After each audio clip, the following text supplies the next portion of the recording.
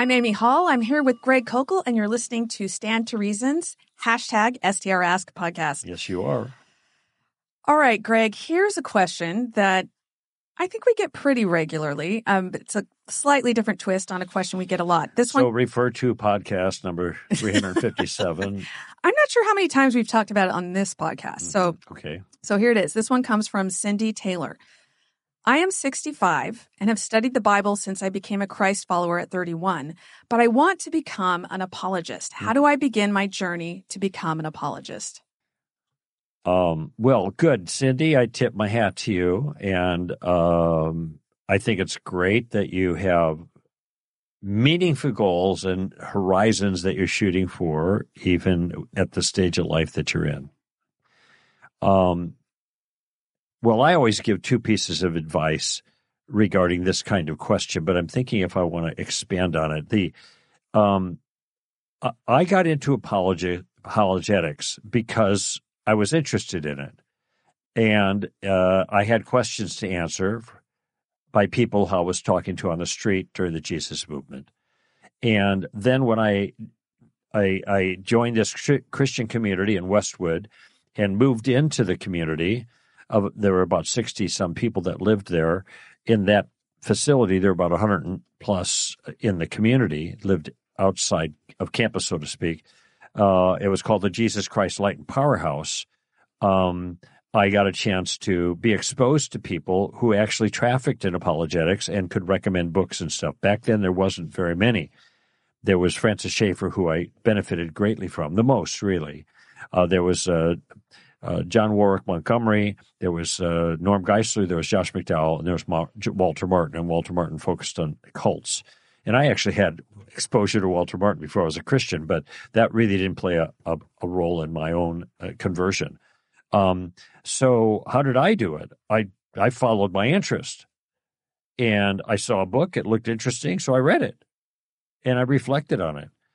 I know I didn't have any aspirations of becoming an apologist. I don't know what an apologist was. These were just areas of interest to me.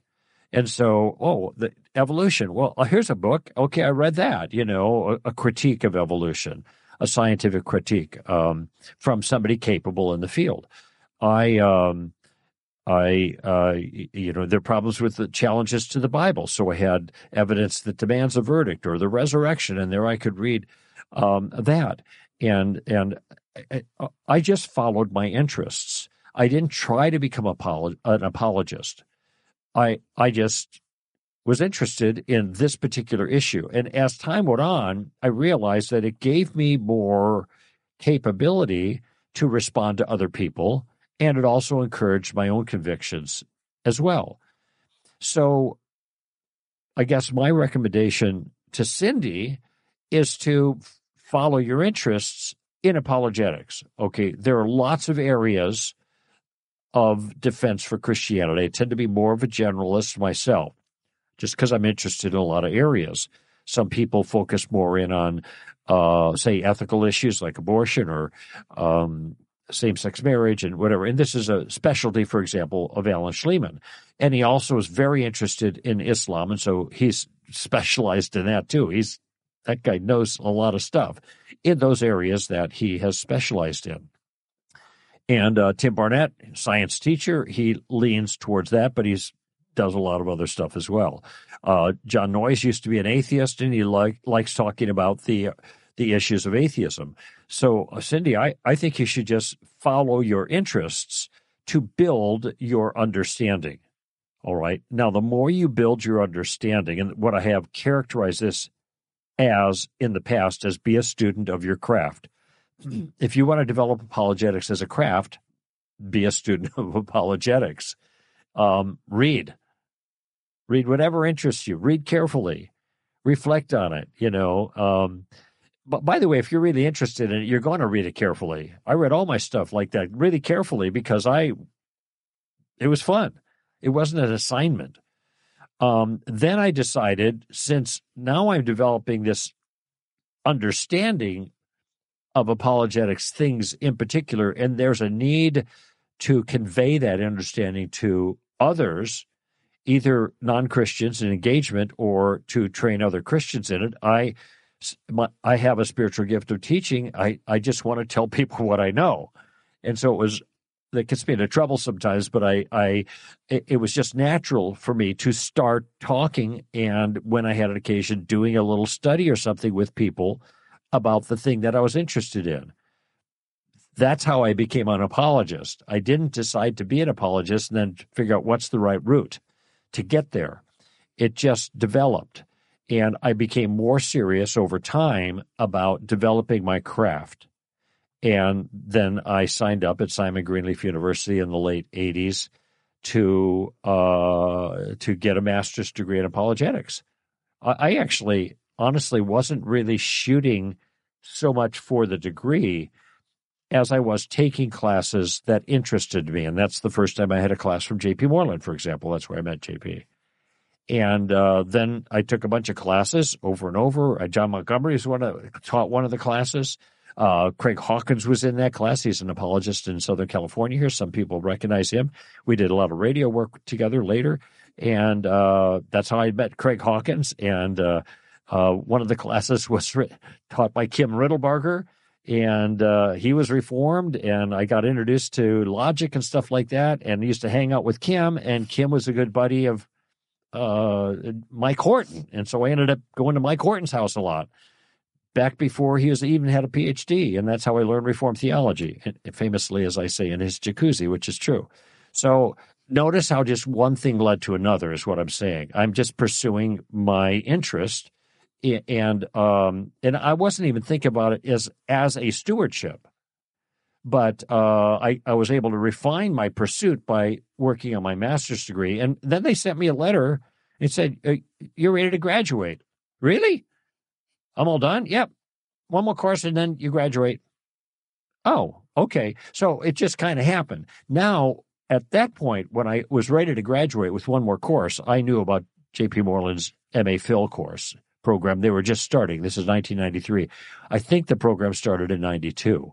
And Melinda had already enrolled, I think, in that program. And so what I did is I bridged over into it. So I took the first course in the MA Phil program, and it transferred over to complete my program as an MA Apologetics. They accepted that course. So I got my MA Apologetics. Now I'm working at my MA Phil. Now I'm very intentional about developing my craft. I had a lot of stuff about apologetics on my own, and then through this MA program, which was headed up, as it turns out, by Craig Hazen, who eventually went to Biola and started the program there. And so that's how I got to know Craig, actually, initially. And then intentionally, now I need a step up. And that's why I went into a much more challenging program of philosophy, which has been, it's just, I can't even begin to explain how helpful that has been, given the kinds of challenges that I've faced since then as a communicator and as an educator and as somebody out in the marketplace of ideas. But notice the progression. So my recommendation to Cindy is, if you want to be an apologist, it's because you like apologetics. So just keep reading, keep studying, or take courses, or do things online, or if you want, get a degree. You can go to Biola, or you can go to, SES. And there's a lot of programs that have distance learning capabilities or opportunities, and then continue to do that. And then keep your eye open for opportunities where you can use what you've learned and what you're learning in the lives of other people. Now, this is bloom where you're planted, which is the other aphorism that has made a big difference to me. And then start doing that. And the more that you do that you have the capability, probably the more opportunities will be presented to you. And also the more you're going to learn your craft, because you're communicating it to others in an organized way, which is part of learning your craft. It's not just the content, it's the delivery. So that's what I would recommend. I don't know about your own journey, Amy. I'd kind of like to hear that, because this might help. Mine was pretty similar. I was just really interested in it, and I was working in the film industry, and I was talking to a lot of people and having discussions about spiritual things. And so I wanted to get the master's at Biola, and I did that on nights and weekends, never dreaming I would be doing this for a career. I was just doing it because I loved it, and I loved talking to people, and I was using it in real life. So I think it kind of goes along with everything that you said there, Greg. But what I would say to Cindy is as soon as you start helping others understand, as soon as you start using what you're learning, you're an apologist. So start using it. And one of the things that I did right at the beginning is you gather like-minded people. You find some people who are interested in what you're thinking about, and you get together and you start reading books. I call that dry tinder in the last chapter of the tactics book. And this is a point that J.P. Moreland makes in his book, Loving Your God with All Your Mind. Mm-hmm. That's great. So that's something really simple you can do. Get people together, start reading through these books, start talking about them, and then maybe you can plan some sort of a, quote, mission trip. You can all go to a campus. You can go to any sort of a public place and just start talking to people and see what happens. And from that, you'll learn things, and you come back, and that will fuel what you're doing. Anytime you put it into practice, it's going to fuel learning more. Right. And was it the February mentoring letter? I can't recall. I think it was the February mentoring letter for this year. I actually sketched out a way of doing a questionnaire on campus or in the mall or with people, a series of questions in different directions you go, depending on their answer to the first question, which is, do you think there is a God? Not do you believe in God? But do you think there is a God? Yes, that takes you in one direction. No, that takes you another. And you're just gathering information. Yeah. So we have a help or an aid for that. Yeah, you can just tell them, hey, we're out here talking to people about what they believe, and we just have some questions for you. We just like to have a conversation with you. You'd be surprised how many people are open to that. Sure. I've been on Brett's mission trips. Mm-hmm. I've been in Utah. Brett Kunkel. Yes, Brett Kunkel. 6 years ago. He takes he takes high school and I think college students out on these trips. Immersive experiences. Yeah.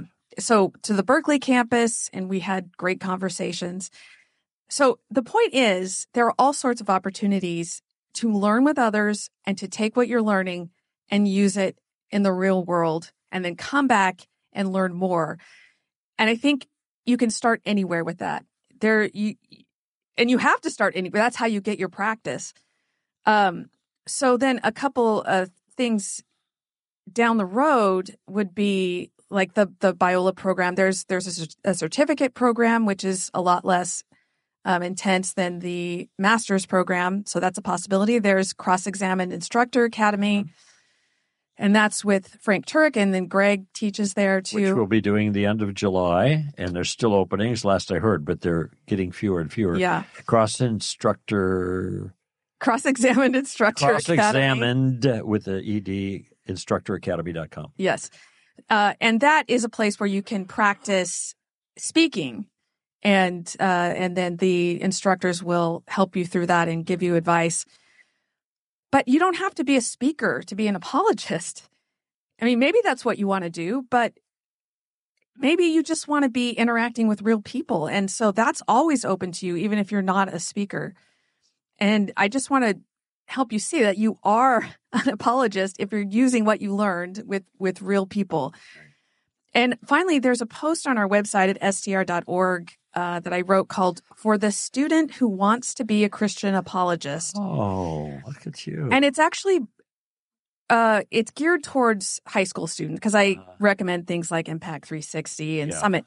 But I have a bunch of different articles here for things that you've written, like Bloom Where You're Planted and Strengthen the Basics.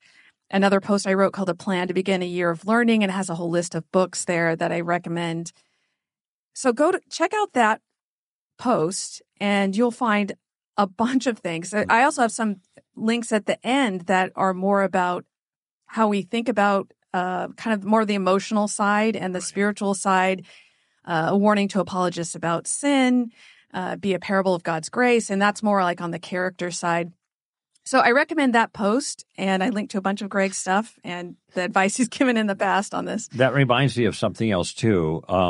to be an apologist is to defend the truth of Christianity, to be a Christian apologist. So when I took my MA Phil, this was a very, very demanding master's degree. I think there were like 90 credits or something like that. That's a lot for an MA. In fact, it's very difficult to do in 2 years. It took me 13. But that's partly because close to half of our classes were theology classes. We were at Talbot School of Theology, so we had the philosophers and the theologians. And so we were getting as grounded in the truth, biblical truth, the true story of reality, as we were getting grounded in philosophy of religion and ethics, that's what that program is. So that's really important too. Do not give good theology the short shrift on this. I'm really glad you said that, Greg, because I think that is a danger with a lot of people who are into apologetics. They forget about that. They forget about knowing the Bible and knowing theology. And I think you're right. And I think they're especially important now because so many objections have to do with the goodness of God. Mm-hmm. And so if you're not familiar with the Bible, if you don't know it well, those things are going to be difficult to answer. Right. All right, let's go on to a question from Derek Smith. Whenever I see speakers or others selling their books in churches, I question whether it's okay. Jesus drove people out of the temple in Matthew 21:12. What do you think? Well, a church isn't a temple, first off. Okay. And the Jesus said, do not muzzle the ox while he's threshing. That's in the Old Testament. I think Jesus said, or maybe Paul quotes it, but the other quotation from the epistles is a quote of Jesus, the worker is worthy of his wages. One of those two. And so both Paul and Jesus are making the point that when people that people serve the body of Christ, it's appropriate for them to make a living off of it. In fact, I'm right at the end of 2 Corinthians, or maybe I just finished it, that and especially at the end, Paul is making a huge defense for his own apostleship and the legitimacy of that sort of thing.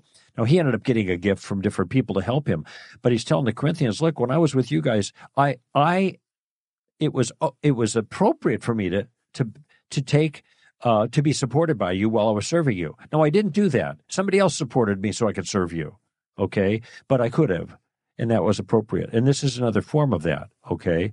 The church isn't the temple, okay? And keep in mind, too, there was a very peculiar thing that was happening there. And in the Synoptics, there are a couple of references to the cleansing of the temple, and they different ones give different information. And in one case, Jesus said, "You are making this a den of thieves." Basically, the implication there, and there's more that was said about that. In the court of the Gentiles, this was the place where Gentiles were allowed to come and honor and worship the God of Israel. Okay, my understanding is that the money changers. That's like Cambio. You go to the airport, you see Cambio. That's money changers. You're going to go into a different culture. You need to have the currency for that culture. And so that's what people are coming from around the world. They have different currencies. So you have to have money changers that will change the money for you. And there was extortion going on, exorbitant rates that were being demanded of the people in order to change money to be able to buy what was necessary to appropriately sacrifice. Okay, and so basically, people come from other countries, even Gentiles, and they encounter a bunch of swindlers involved with the religious enterprise. It wasn't merely that there was commerce of some sort going on, because that kind of commerce had to go on. People had to make a sacrifice. Where were they going to buy the critters necessary for the sacrifice? They had to purchase it somewhere. I don't think that was the complaint at all in that circumstance. I think there was an additional your robbers and that kind of thing. And so someone could study up more on this. I'm just going from memory on this right now, but I think that's important. And so that even qualifies the complaint in the temple. But we don't have a temple anymore. the church isn't God's house. There's no Shekinah glory there. People talk about it like, oh, we're in the Lord's house today. It's not his house. It's a building where Christians gather to worship. So there is no sanctity about the building itself that needs to be honored. Your feet are on holy ground here, so don't get your wallet out, kind of thing. And another thing too is the books and the kinds of things that we sell. This isn't a bunch of Christian junk. Now we do sell T-shirts, okay, and some merch, so to speak, at the conferences, because these are kids and they want it, and they wear the T-shirts, and it helps identify them with the body of Christ, and it helps have a witness to others that they're Christians, and we don't make any money on this anyway. So it is just really there to serve the body of Christ in both cases. Now, I make an honorarium on the books that I sell wherever they're sold, and when Stand to Reason is a retail outlet for that, I get a modest portion through the publisher for that. Stand to Reason has an upcharge, but it's to pay cost of goods and overhead. It's not really a profit-making enterprise for us either.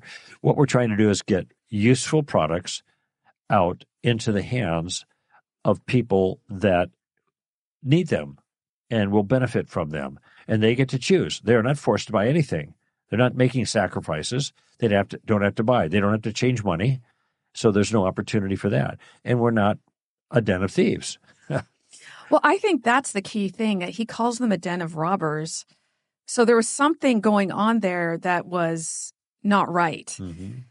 And I think if they went there and these were things that they actually needed in order to do what they needed to do at the temple, they needed sacrifices, or they needed to change their money so they could buy sacrifices or whatever it was. Well, now you're in a position where you can extort them because they have to have it. But as you mentioned, Greg, just bringing a book to offer that as a service, as something that can help them, it's not us saying, hey, you have to buy this and now we're going to extort money out of you for this.